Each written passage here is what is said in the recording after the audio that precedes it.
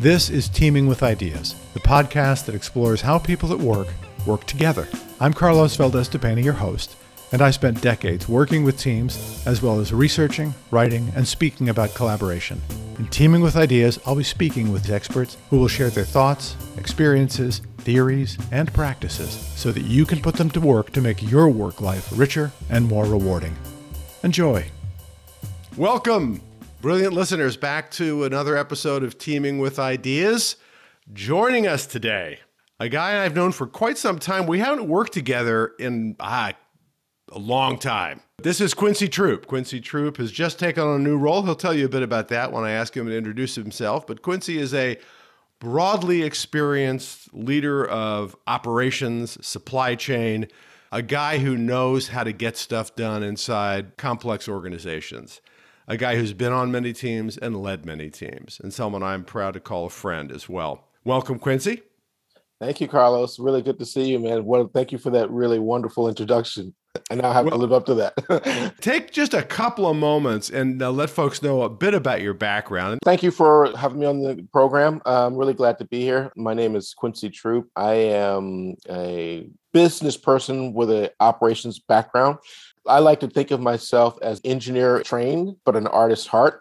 I tend to approach things with both that left and right brain, trying to figure out what the best path for that situation is. All right. And so we knew each other from Mars, but your background involves much, much more than that. Tell the folks a bit about the trail you have followed in your career. Yeah, the word that I like to use to describe it is transitions, physical transitions, technical transitions, interpersonal transitions. I've lived a life where I've moved around and done lots of different things across my career, my life, really. Lived in 10 to 15 states, worked across what will be 6 companies, and I don't know how many different roles, different states. I've just been someone who's been really attracted to different, difficult problems, working primarily with people. There was a stint in my career where I did a corporate engineering job, and I did that for about 1.5 years. I was like, yeah, no, this doesn't work for me. I don't really like the ebb and flow of doing projects. I like the get in the scrum and get it done stuff. Since then, I've sort of pivoted and been mostly in teams. Okay. So we're going to put your bio up at the website so people can check out the various companies you worked for. But in addition to Mars, Campbell's, Con Edison. Con Ed, really? Yeah, I worked at Con Ed. That was my first job out of college. And I worked at Abbott Nutrition. That was my first food experience. From a food standpoint, I've made everything from infant formula to candy to pet food, main meal, and last, alcoholic beverages. Those of us that like to imbibe. By the way, for those of you who aren't from around the New York City area, Con Edison, Consolidated Edison's the main power company in the New York City area. So, Quincy. Yes, sir. We're both men of a certain age. We've been around a little while.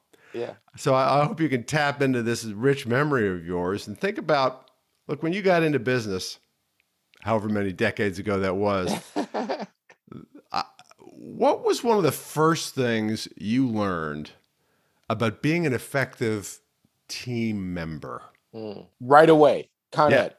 Right out of college, 22 years old, immediately put into a management development program in maintenance.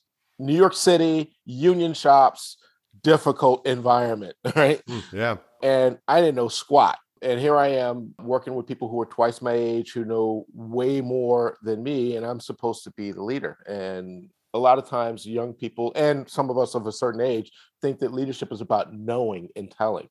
And I discovered really quickly that it really was not about that. It was about creating an environment where those who had ideas could bring those ideas out and you could find a solution that worked.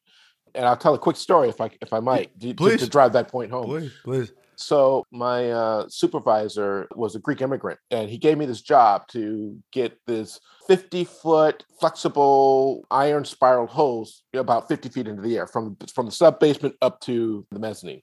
There's no easy way to do it. We had a team of about 5 or 6 guys to do this job. What was part of my asking, what was this thing for? I can't even remember, Carlos. But let me tell you, man, obviously this is like a long time ago, I still remember it today.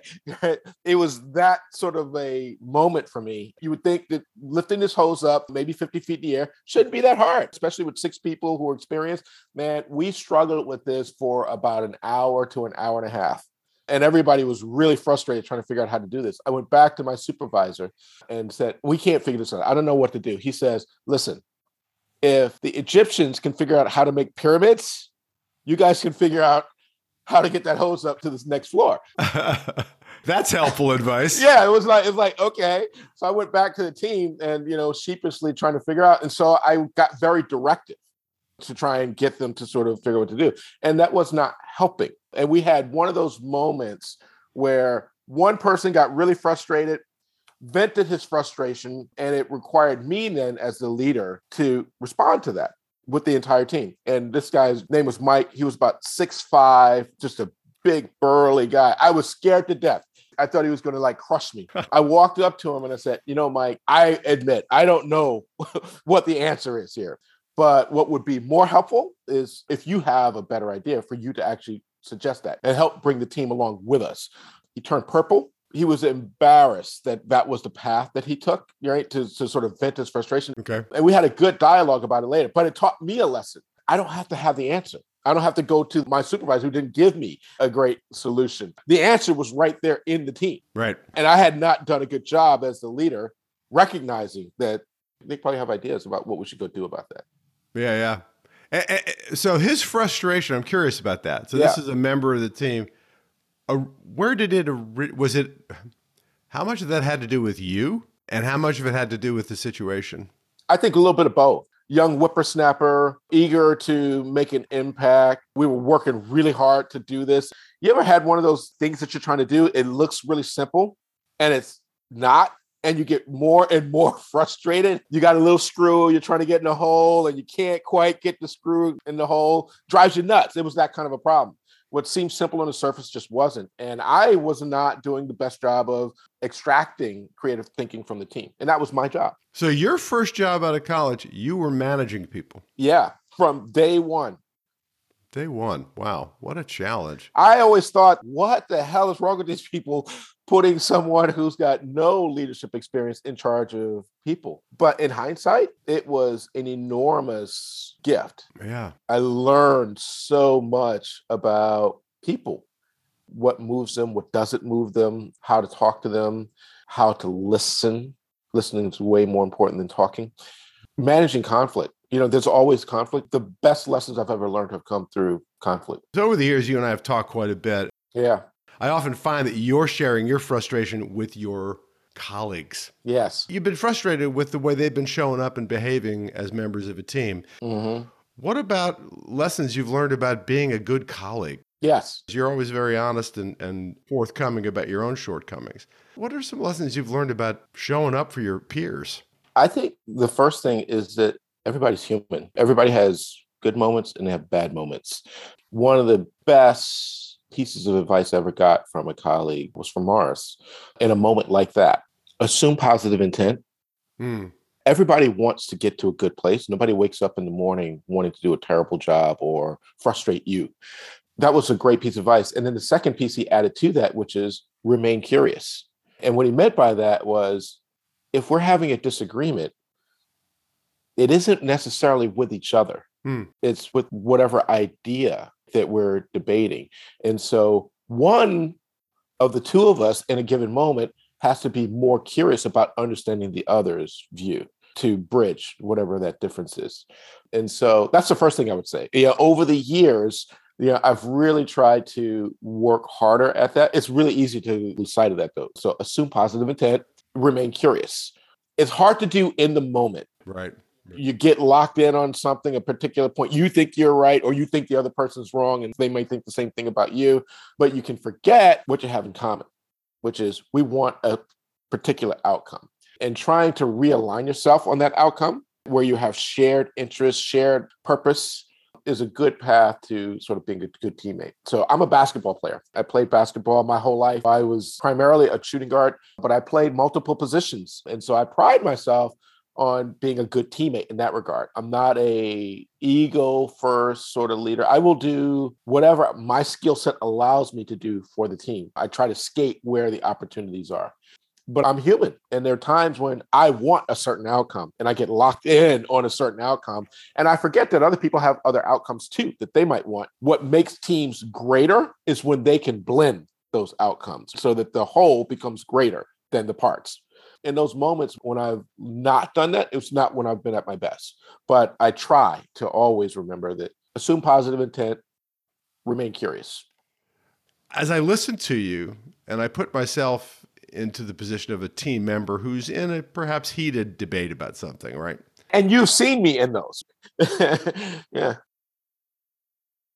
You remind us we're all just human, right? And we have our failings. We have our one for me has always been I'm a little bit like you. I have something of an artistic bent. Part of that is my emotionality. I think the old expression is I wear my heart on my sleeve. I would be a great person to play poker with because I cannot hide what's going on in my head or my heart. I get the sense that you too have a strong emotional makeup. I do. How do you manage that? You get into these situations where you want to remain curious, assume positive intent, and yet you're bubbling inside. What do you do? One of the things you told me a long time ago, that in those moments when you sort of get that way, your active listening skills tend to drop to zero. Yeah. Right? Like immediately. You can't hear anything and your breathing becomes really shallow.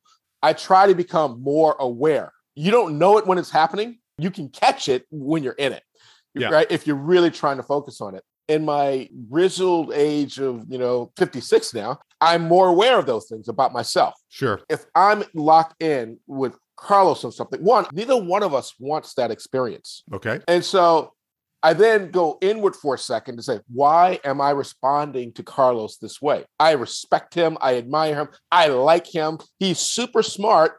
Why am I responding to him this way? Because surely there's something good in what he's trying to show. Let me pause. So check my breathing, open up my ears, and then start asking questions. Get curious. Okay, Carlos, let's just take a breather. Walk me back through from the beginning. What's the outcome you're trying to solve for?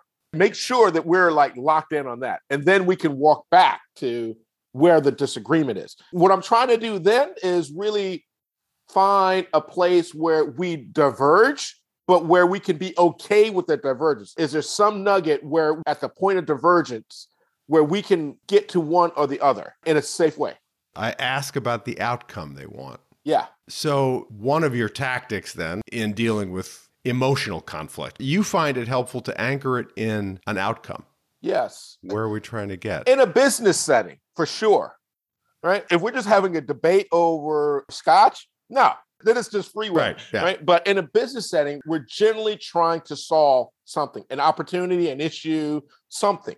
And so for me, it's most easy to know, do we agree on what it is that we're trying to get to? And if we don't, well, we start there. If we don't agree on that, well, let's just talk about that. If we do agree on that, and there's multiple paths, but then we have something to work with. And honestly, it doesn't always work. Sometimes, even when you find common ground with someone, the other person just wants what they want. And at that point, when I recognize that, I think about, well, how important is this to me? Right. And if it's really important to me, well, then we got to have a conversation about that. You just want what you want. At least that's my perception. You're not willing to entertain anything other than that path right there. What's that about? They might say the same thing to me. I might just want what I want. And then when confronted, I say, yeah, you're right. I do just want what I want. Give it to me. Well, that kind of honesty brings a certain level of comfort. And even that is a form of alignment or agreement. So look, you've played at pretty high level in some companies where things can get political. People have agendas where they're not really being straight with you about what they want, what they're trying to achieve. Yes. Because I don't have that ability to conceal what's going on inside, I don't maneuver well through political situations where you have to have a certain amount of circumspection. Yes, that's a great word for it. That's a great word for it. Because even at low levels, politics can come into play. If somebody's working an agenda and they're not talking about it. I think at the root of it, for me, is a question of trust. Where I've gotten to on this is, can I trust Carlos to be who he is all the time? Even if I don't agree with your motive, can I trust that he's going to be moved to act in a consistent way all the time in similar situations? And if the answer is yes, then I don't have to agree with you about your motive.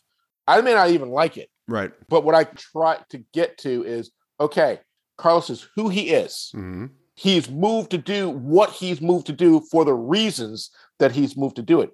Now, Carlos and I have to figure out, how do we blend our skills, our experiences, our roles to get to those outcomes? And the politics becomes how each of us moves through the world to meet those same objectives, right? So let me give an example.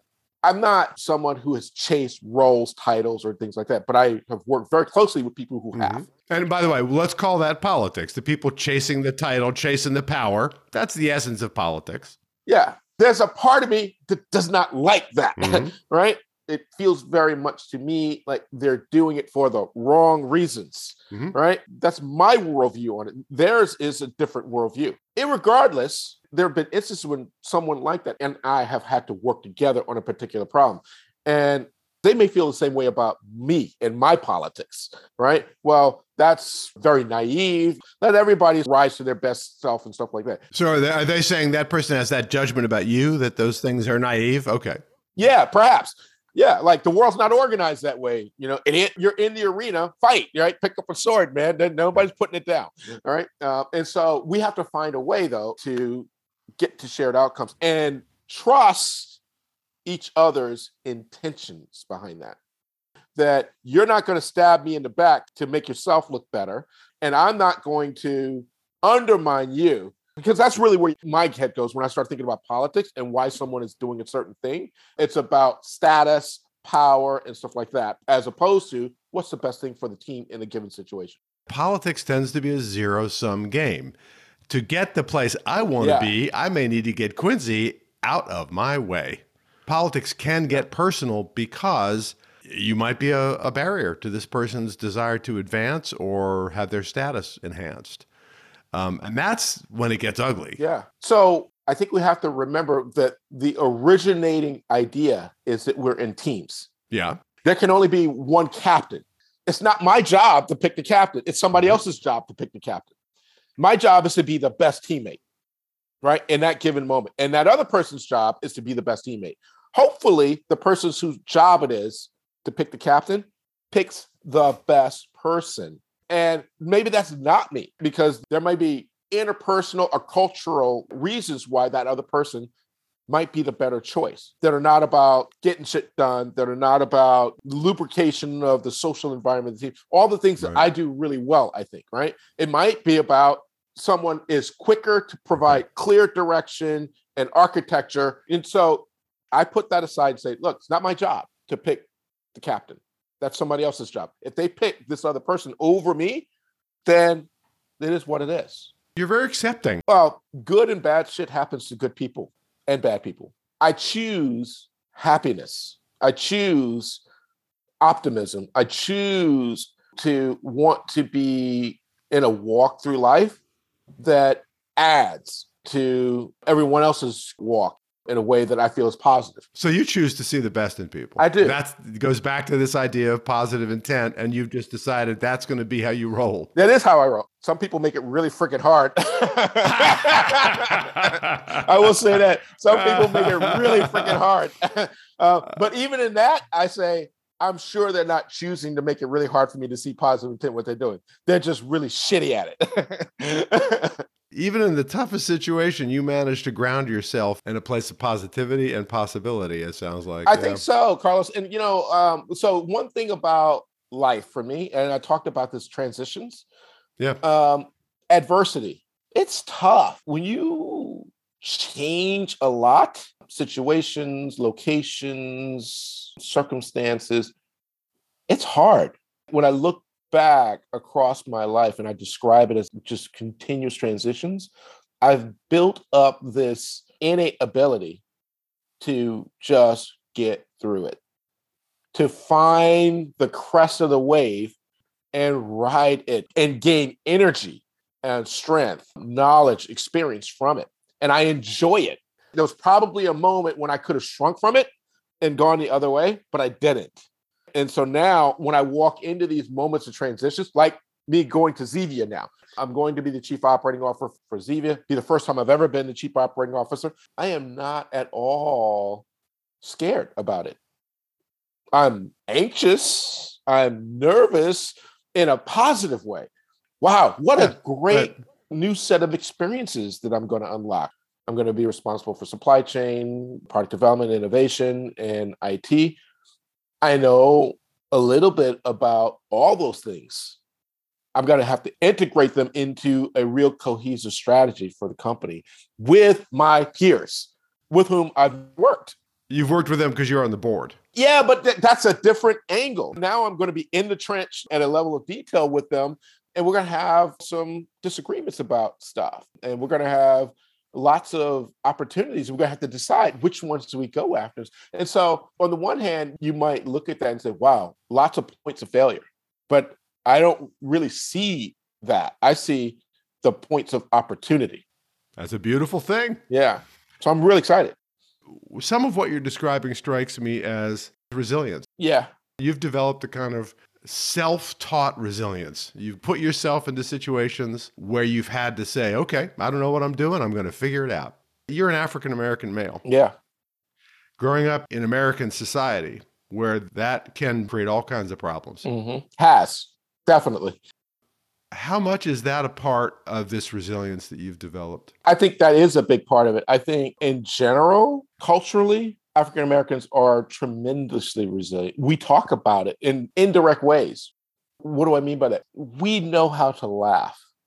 When we get together, music, food, telling stories, lifting each other up. My daughter Mina just graduated from University of Michigan. I am so proud of her. 3 sessions, 3 graduation ceremonies. One was her department where the chair and everybody has the students walk across the stage, they read their names. It's like super celebration, great like that. Then there's the big commencement where everybody gets into the big house where the football team plays and they give big speeches. That's really nice too. But the one that was most impactful, the last one, the Black alumni come together and they throw a celebration for all these Black graduates, undergrads, masters, PhD. It is like going to a Black church. Mm. And if you've never been to a Black church, you won't know what I mean. When you go to a Black church, a Black Baptist church, it's very musical. It's storytelling aspect of it, right? It is uplifting in its feel, rhythm, etc. These kids walk into the auditorium to music and sort of a dance. It was beautiful, and everybody's standing and clapping and shouting, and it was so moving. That's what our community is like. And we do that for each other. So that resilience that you're talking about, that is part of our experience. And what makes my community different than almost every other community on the planet is we all came from different parts of Africa. If we could trace us back to our roots, we wouldn't necessarily all have common roots. But when we got here, we got forced to blend into a community because we looked the same. That created a need to bind community and create shared ways of language, music, literature, art, just all across the board that makes us a peculiar population within the overall population of the United States and the world. Black in and of itself is a cultural designation, not a ethnic designation. I could walk in a room in a place where I don't know anybody, but I see a Black person there, we nod to each other because there's a cultural connection there that transcends any sort of national or geographic boundary. There is a resilience there. We draw from each other. I think at the end of the day, the thing I love about the workplace and humanity is the ways we come together. Yes. To me, that's the most rewarding part of living. Yes. But it's that coming together that to me is the essence of humanity. Absolutely. And I love the way that your resilience links into the work that I'm fascinated by, which is what does bring us together and what helps us be with each other. I'm a tall white guy, right? So I come up in a very different kind of a world from you. but it is my bonds with people that I cherish just like you. And so I think we have that in common anyway. We have way more than that in common. A shared pursuit of excellence, a shared pursuit of knowledge and desire to help uplift others, shared desire to explore the unexplored. Carlos, our walk in the woods, we cover so much intellectual and physical ground. It's just awesome. Yes, those are for my brilliant listeners. Quincy and I spend a fair amount of time walking through the woods and just talking about whatever comes up. Yeah. I thought this was going to be good. I had no idea that it would be so freaking wonderful. Thank you, Quincy. Awesome. Oh, my pleasure. And just for you, my brother, and I mean that you are my brother. I have so appreciated our friendship over the years. I'm very happy to have done this. We do this sort of behind the scenes. We do. It's kind of cool to do it like this now. So this has been tremendous. Thank you so much. And to my brilliant listeners, thank you. You'll get to know more about Quincy by looking at his bio on the website. I look forward to having you all again on the next episode of Teaming with Ideas. Hi, I'm Janet Aldrich, producer and director of Teaming with Ideas. Thanks for listening. And thank you, John Wallerick, for the music. If you found this podcast useful, please subscribe, review, and share. Want more? Visit Carlos's blog, Teaming with Ideas, at carlosvdapena.com. Questions? Click on the Contact Carlos button, and we'll answer promptly. To be interviewed on the Teaming with Ideas podcast, visit carlosvdapena.com/podcast-contact and complete the questionnaire. Thanks again for listening, and keep on teaming with ideas.